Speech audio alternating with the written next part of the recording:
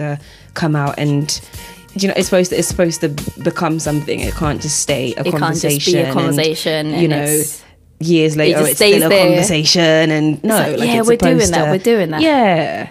And then it never happens. Yeah, exactly. But yeah, so I think we're going to start. Okay. Oh, God. Oh, my God. Okay. Don't worry. It's going to be easy, pain-free. Okay. I'm not going to interrogate you. Okay. Hello. Welcome to the Dreams and Money podcast. Hey. You are listening to Noma, your host. I'm just bringing you this podcast to inspire you. I'm going to be talking to some of my closest friends and peers, and we're just going to talk about the amazing things they're doing. Entrepreneurs, we're going to be talking to business people, authors, philanthropists, and just millennials that are doing great things and people that inspire me and that I learn from. And speaking about people that inspire me, I've got Hawa Mansari in the building. Hey. Who is one of my favourite people on earth, actually. She doesn't know this. And me and Hawa met in uni at the University of Leicester. And then from then, I just started stalking her. I was like, yeah, you're going to be my friend now. So that's how we started. And here we are. We are. This is good. Yeah. Several years later. Okay, so what are you doing at the moment? And you know, we're maybe 2 years post university. How's that been like for you? What's after uni? Yeah, like? honestly, it's, if I start with what I'm doing now and then kind of go back to how it's been and stuff like that. Yeah.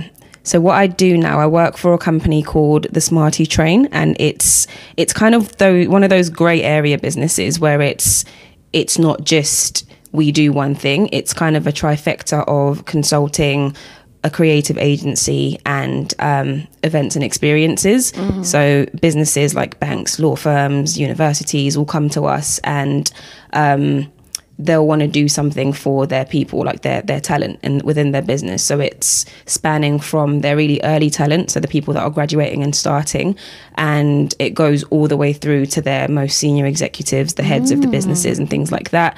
And what we actually do for them will be, it can either be an event, it could be we write content for them, it can be we write an entire graduate program, it can be we run an entire advertising campaign. So it's really anything and everything that you can think of that kind of falls into our remit, which is kind of, I guess it's why I like it, because it's never boring. It's never the same thing over and over again. It's quite varied work. So let's say for you, on a weekly basis, what does your work look like and what do you get involved in?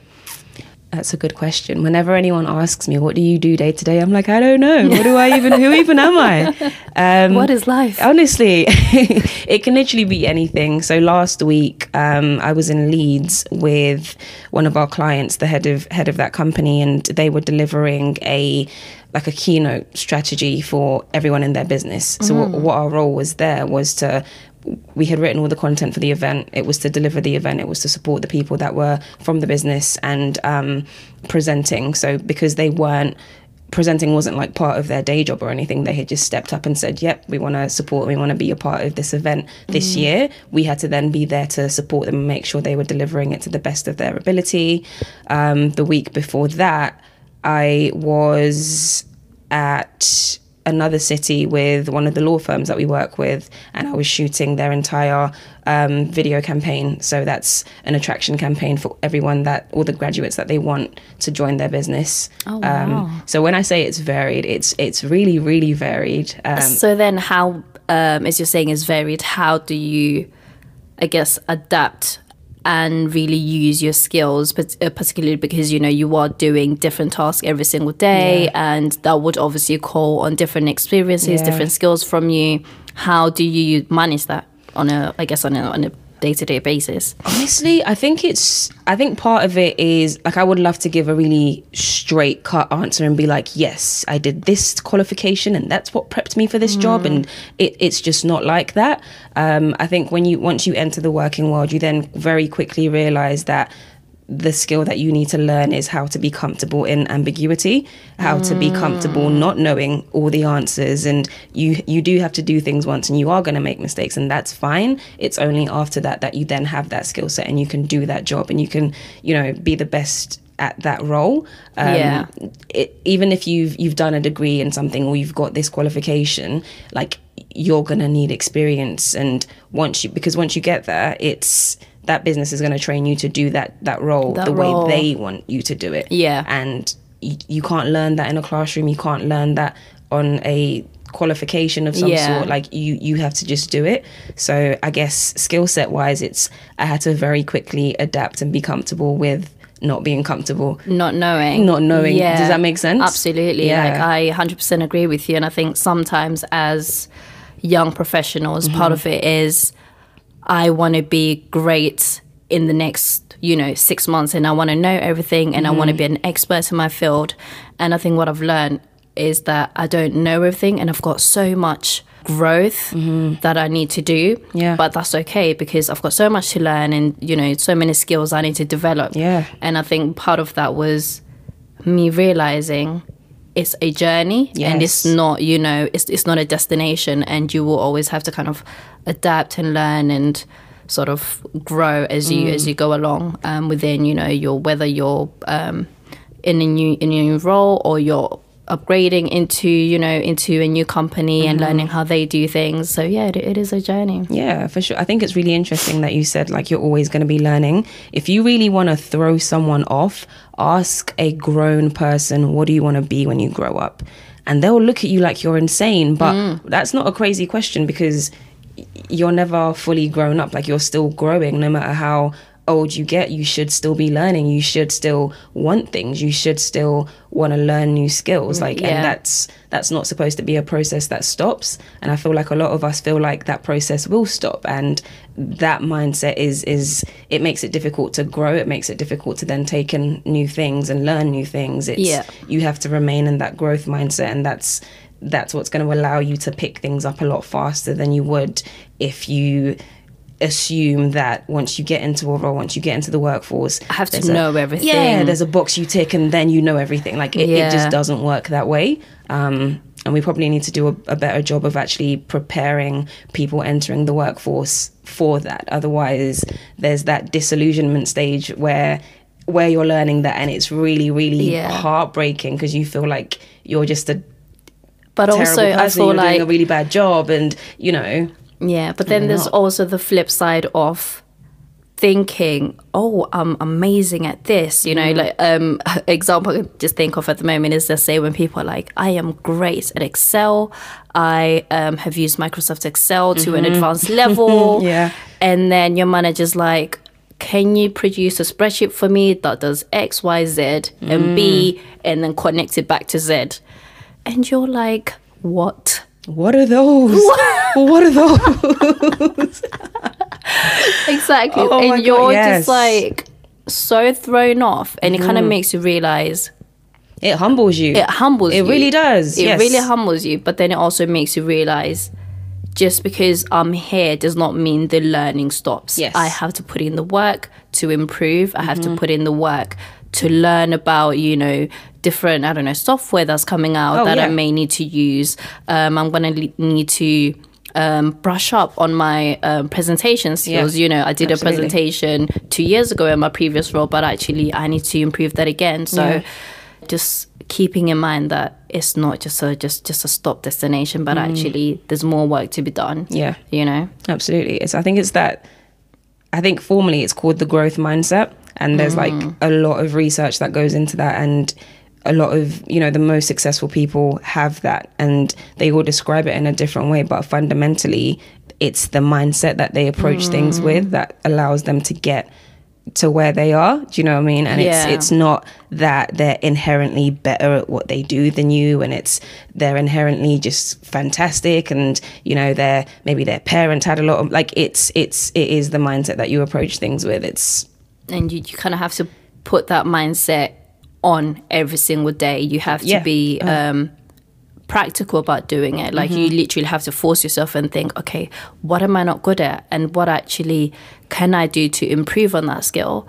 And I can say for myself, I have a bad habit of, let's say for instance, I've been given a task, and let's say it's related to finance and to do with processing payments for a speaker we're working with and they need to be paid. I'm like, oh, I don't like doing that, you know? Yeah, and yeah. I'm almost sort of avoiding anything that has to do with finance and processing finance and working with other teams. And I'm just like, no, I don't want to do it. You've already told yourself that you're bad at this. Yes. And I've already psyched myself up before I've even tried. Yeah.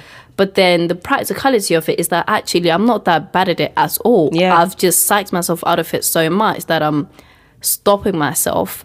And I've convinced myself that, Noma, what if you do bad? What if your manager realizes that actually you're not good at that particular task and she pulls you up on it? So, you know, this is kind of, you have to talk yourself and put your mind in a space where you're like, no, do you know what? I can't do this. Yeah. You know, it's like that what's it called, it's imposter syndrome. Like sometimes when you get into a role and you're doing it then feels like, okay, things are going a little bit too well, I must be bad at something. So you start deselecting yourself from some of the it might just be something that you haven't done before, so you don't even know how you're going to do it at that task. But because you feel like why me, why should I be good at that, why, and you start asking yourself these questions when really the question you should ask yourself is, why not me? Why can't I do that? Why can someone else do that and I can't? Like there isn't anything that someone else can do that you can't do, because you have a brain, I have a brain. Okay, cool. You can engage your brain in that. It's just an experience thing, and it's once you do it once, you're gonna make mistakes. Okay, fine. Fail forward. Fail fast and fail forward, and which then move on. Was going to be my next question in terms of how do you deal with fear and the doubts that come into your mind. So let's say, for instance, you've got this great idea about, you know, a project that you want to propose to your manager, or something that you want to do, you know, for within your personal life. How do you deal with that fear and overcome? I'd say for me personally, it's not that I don't feel fear, it's that I expect it to be there, so that when it comes, I can be like, okay, cool. Like I'm aware of what it is. That fear doesn't have to be a stop button. It's just, okay, cool. This is the fear stage. Oh, you're scared right now? Okay, that's fine. Cool. Move. Like the next stage is coming, and it's knowing that and almost willing yourself to get past that fear and get to the next stage. I think a lot of people, you read a lot of things and it's very easy to go towards the direction of, feel no fear and it's going to be fine. And then when the fear does come, you don't know what to do with that, because it's like, I shouldn't be feeling this. I shouldn't be feeling this. Yeah. But it's fine. It's going to come. It's like, it's a very human thing to feel fear. It's the decision you have to make is to push past it and then get to the next step. And that next step is there. It's just that not everyone is aware that there's another side of fear. Like to push past it. Yeah, it's just... Yeah, with fear, it's gonna come. It's a very human emotion. It's like, you know that during the day at some point you're gonna get thirsty because you need water. When there's something new, when you wanna try something new, there's gonna be fear because you're human, and that's fine. You just have to push past it and you'll be okay. There's another side. So for me, it's the pushing past it. I've now recognized that fear is gonna come. I've now recognized that I am scared of doing X, Y, Z. And I now need to push myself outside my comfort zone. Yeah. That's the bit I feel people get stuck in. How do we get to the other side? You know, just what's the next step? Because it can be so hard, or maybe something that, you know, you're like, oh, I've got a great idea for this, but, you know, it's just the fear will stop people from really achieving their dreams and doing what they want to do, and executing the great, you know, project they've got in their minds, or the great business they've got in their mind, and they're thinking, oh, but what if it fails? What if I don't have the right skill set? What if I'm not talented enough? Yeah. What I'd say to that is, how bad do you want it? For me, it's like, if you want something really, really bad, there's really nothing, the whole doubt process and all the what ifs that will come into your mind, as you know, as that happens when you're afraid and you haven't done something before. But if I give you an example of, this is a slightly vulgar example, I apologize, but when you need to go and say you really need to go pee, but you're in another room, you're not thinking about, okay, but if I go up the stairs, I might trip. I might fall over. What if my lace becomes undone? I'm gonna, like, you know that you need to go and pee, so you're gonna go and you're gonna get up and go, right? Yeah.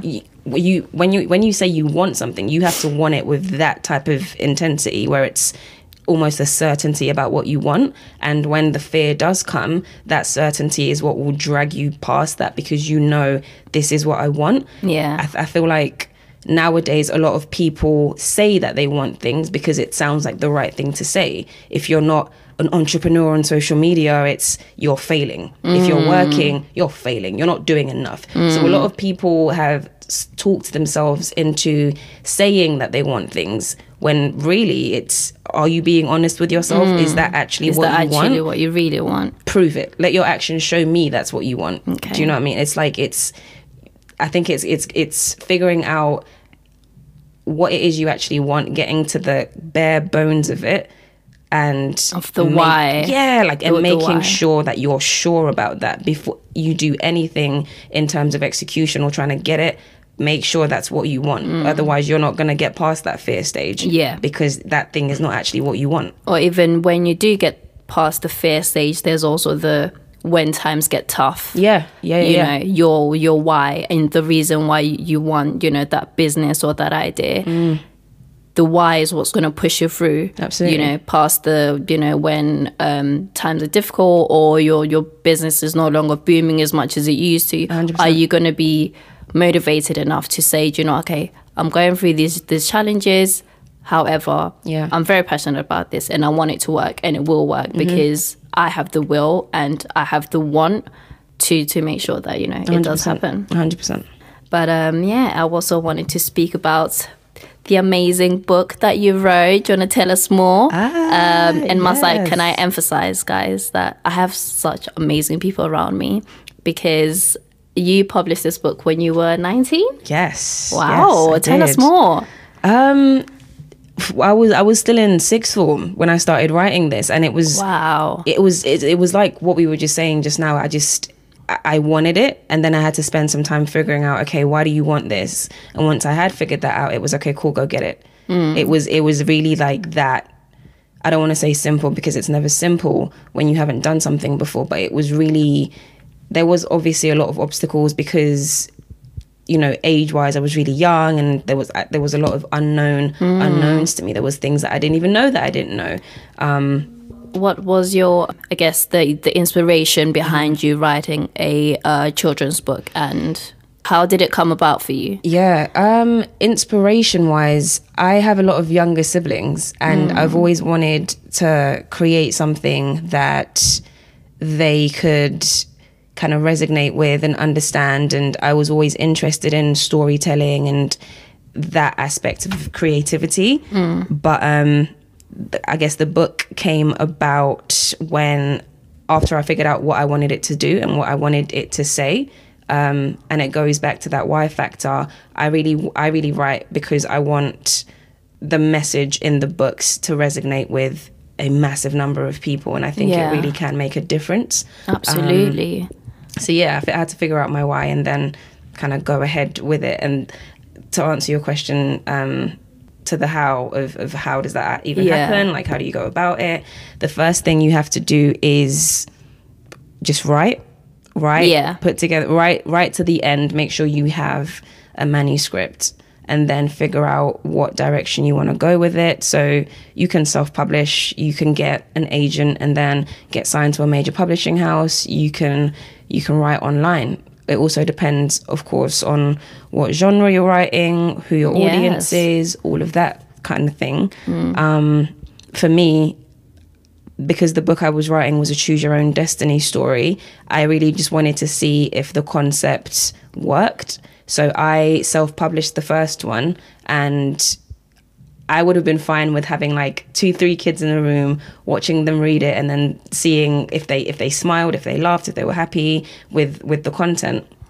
But because of how young I was, it kind of massively snowballed from there. Yeah. And a lot of people which I'm super grateful for. A lot of people wanted to support. A lot of people were just willing to help, which was amazing. Before I knew it, it was in the paper. Before I knew it, I was flying out doing like promotional festivals and exhibiting at the Frankfurt Book Show. And it was like really, really surreal, because at the same time, like I had to go to uni. At the same time, like I had people around me who just normal looked very, very different for them, and it was then having to like pull myself out of that and still be on this. But it was because I understood what my why was. I understood why I was doing it. I understood what the purpose of it was, and what I wanted to do with it. So it was an interesting journey. Sounds like a very interesting journey. Yeah, I can imagine you also encountered some challenges along the way. And what were some of those that you can share with us? I think the main challenge for me was first getting people to listen and like take you seriously. Yes, I think, especially at a young age. Like, how did you manage, to do that and get people to take you seriously? As you were 19, so it was like, oh, she's young. What does she know about writing books and being a good writer? First of all, I think first thing is utilize your network, utilize your position, utilize who's around you. Because I was 19 and I was still in college when I wrote this book, I had a lot of educators around me. So I went to them and I was like, can you review this for me? Can you and they're always happy to help. And if I was, I don't know, 10 years older, I may not have been in that position to like go to these people and have such easy access to teachers and people who can spot mistakes from a mile away. And so you like utilize your network, utilize your position. Just start with what is around you. And for me, that was those teachers. So I got them to read it, I got them to review it, I got them to edit it, and speak to people. There was one of the teachers was actually a professional editor, so she then edited it for me. I had one of my friends who was an illustrator, and I wouldn't have even known that she did illustrations unless we started having those conversations. And, like, speak to the people in your network, because you really never know. So yeah, they read through it. The manuscript was then ready to go, and then the next obstacle was finance. Like, I wasn't working at the time because I was still in school and all of that kind of thing. So I got a job. And I started saving. And again, like, I knew why I was working. You were working. Why I was, I knew what I wanted it to go towards. So it wasn't ever a case of, I'm going to stop working now because I'm tired and blah, blah, blah, blah, blah. Like, I knew what it was for. So to answer your question, it's, if you know what it is you want and you understand your why, yes, there's going to be obstacle. Not everyone's going to believe in it straight away. So do it yourself. Like, there wasn't anyone that was just going to give me the money I needed to self-publish a book. So I said, I'm going to get a job and I'm going to raise the money. And then once I had done that, everyone was eager to help and everyone wanted to be involved and everyone wanted, but they saw that you invested in yourself. You were first and almost believing in the product that you had and what you were offering. Invest in yourself first. Make some movement happen, and then create momentum, and people are gonna want to be a part of that. They will join you along the way. Absolutely. Especially if what you're doing is great, if the service that you're providing is great, if the product you're providing or making is great, then people eventually will join you.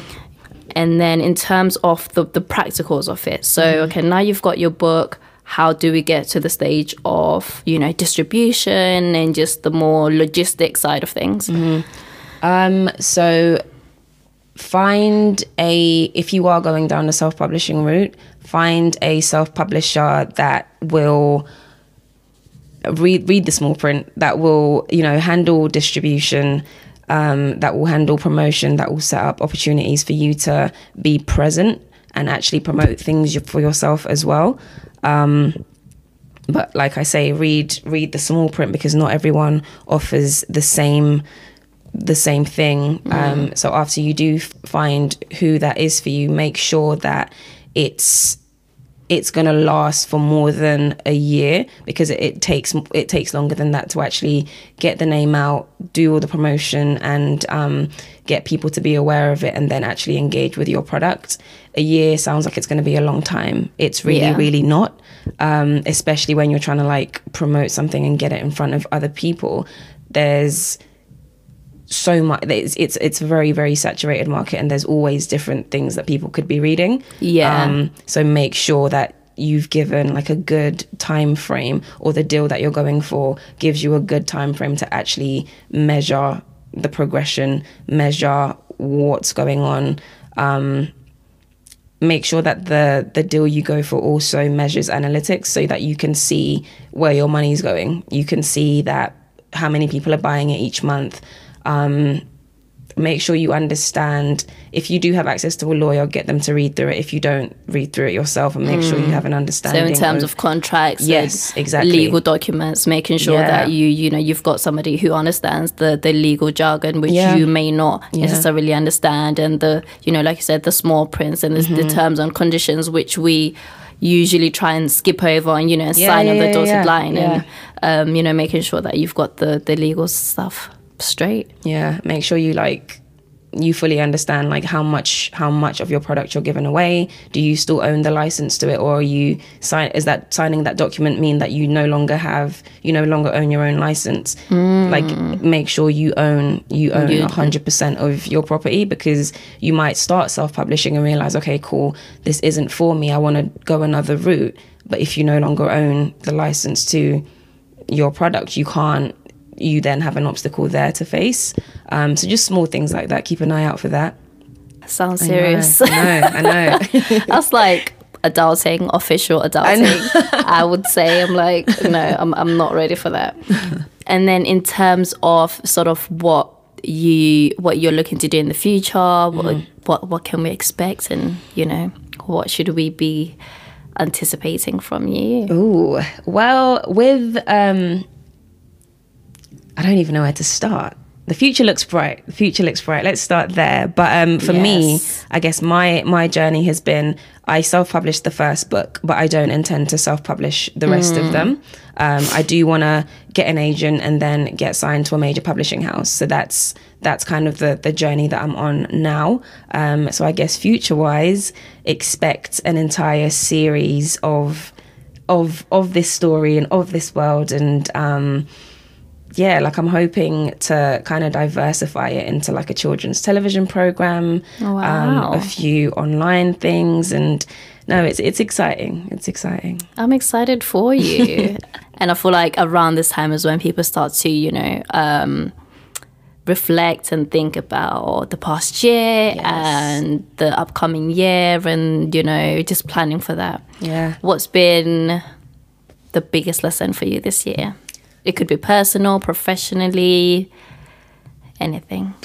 I think this one kind of spans across personal and professional. And I'll explain how it does so in both circumstances. But professionally, or the lesson is always have a perspective, always have an opinion on something.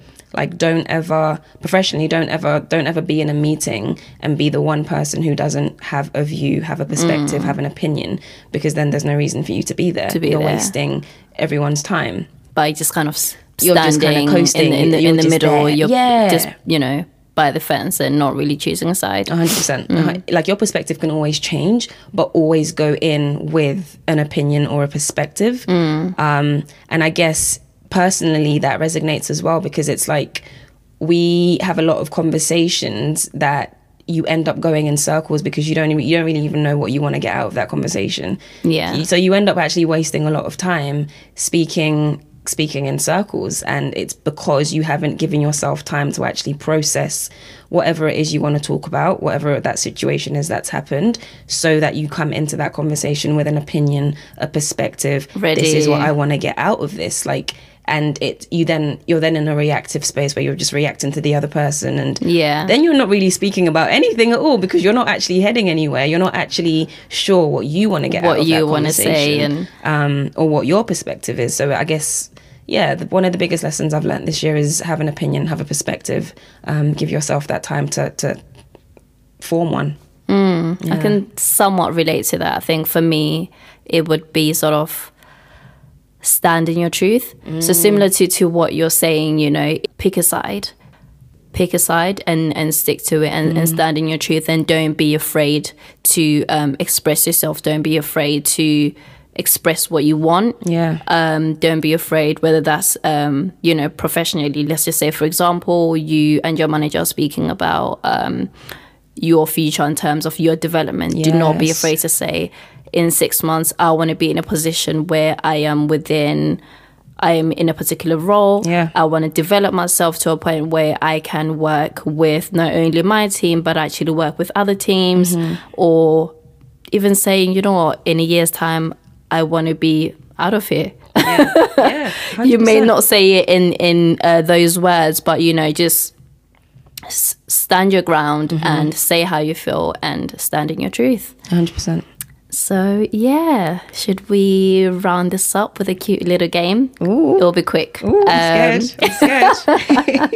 No, it'll be okay. So the first question is, who is your inspiration? It could be somebody in your personal life, celebrity, anything. Oh man, I was thinking about this the other day. Actually, I don't actually have inspirations per se, like in the celebrity sense anyway. Like I more look to people around me and I'm Absolutely. like, damn, like that's a characteristic I really, really want, and this person's killing it. Let me go and speak to them and figure out how they're doing that. Like I have a lot of people around me that emulate things that are like that are incredible.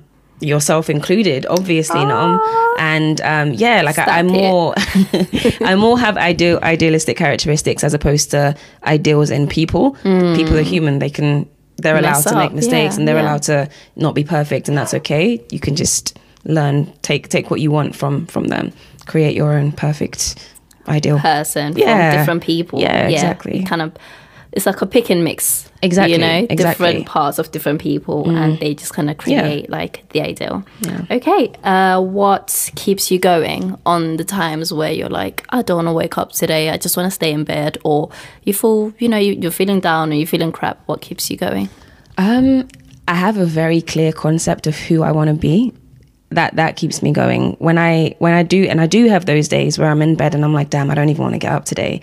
And then I literally say to myself, what would future Howard do? And if like she wouldn't just waste the day today, she wouldn't do this. So it's literally, I know who I want to be, and until I get there, everything I do is supposed to be molding that person. So it's I judge myself by the standard of that future me that I want to be. And the things that I don't want her to be doing, I'm like, okay, cool, I can't do that, because then I'm never going to become that girl. Does that make sense? No, absolutely. You're dropping gems, and actually that's just kind of flicked a switch in my mind where it's like, okay, yeah, like future me would appreciate me for doing X, Y, Z today. And future me would appreciate me for spending one hour today on, you know, my self-development. And that could be, you know, that could actually be going to the gym today. That could be reading a book. That could be researching something on, I don't know, it could be what I want to go into in 5 years' time, just doing a bit of research. So yeah, you know, just doing things on a daily basis that will impact your future. 100%. And it's not even the things that she would do, it's also the things that she wouldn't do. Like when we all fall into this trap of the scrolling on Instagram, and I'm like, okay, damn, it's been 10 minutes, it's been 20 minutes. Nah, future Howard would not appreciate you wasting time like this. And it's using that to like kind of shake myself out of those bad habits that I'm really, really, really trying to break. Like a lot of us, I know. Okay. Advice to 15-year-old you. If you had to say one thing as a 15-year-old you, what would it be? Ooh, one thing. Everything's gonna be okay. And everything's gonna be fine. Yeah. I used to worry a lot that things just wouldn't be fine. Because I guess you're at 15 and you look at 18-year-olds and you're like, they look so put together, everyone seems to have their life together. And then you get to 18 and you're like, really? this is what I thought put together looked like. Really? So it's really just be patient with yourself, and everything's gonna be okay. Yeah. Yeah. It's going to be fine. It's gonna be fine. It's Because all right. I cannot come and die. Really, I just think that sometimes, you know, when it's like, or like, let's say I'm going through something, I'm like, I cannot come and kill myself. No. It's going to be fine. It is. It's going to be absolutely fine. Yeah. Okay, so what are you currently watching or listening to? I am a chronic Netflixer. So I binge through so much. Yesterday, I was watching The Sinner. Have you seen The Sinner? No, I haven't. It's really good. So that's I'm not gonna spoil it for you. Watch The Sinner if you like jumpy, quite jumpy, Is it dramatic, thriller-ish. That creepy. Yeah, it's See, definitely I'm a little not, bit creepy. I'm not with those kind of vibes. No? No. I just want, you know, a bit of drama, Yeah. nothing too crazy. Yeah. Yeah. This will get you thinking though. If you like think, no, she's giving me the worst mean, look, guys. yes. She's like, no, I'm not gonna watch this. Absolutely not. Thinking, yes, but not thriller, not jumpy, Yeah. not like I'm sitting at the edge of my seat, like, oh my God, what's going to happen? What's Yeah, going to yeah, happen? yeah. I'm like, No, I love that. I'm all in. Okay. Send me so- suggestions, people. If you know there's a show that will make me feel this way, let Okay. me know.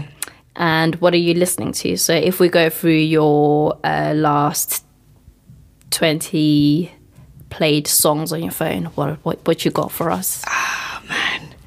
Do you want me to actually get? No, you don't have to. You can say Lord. Okay. from the top of your head. From the top of my head, I think I've listened to Meek Mill featuring LMA 24/7 maybe 30 times today. It's just that thing that it's just on repeat at the minute. Yes. Good. But yeah, thank you, Hal, for coming down and, you know, sitting and chatting with me and inspiring me once again. I feel like Stop every single it. time we have a conversation, I'm like, oh my God, take notes. Let me go home. I've got work to do now. So yeah, thank you. Of And course. for the people listening, where can they find you? Social media? Social media is just go on Instagram, How Emancipate. I don't have Twitter at the minute. I really need to make one. Get on it.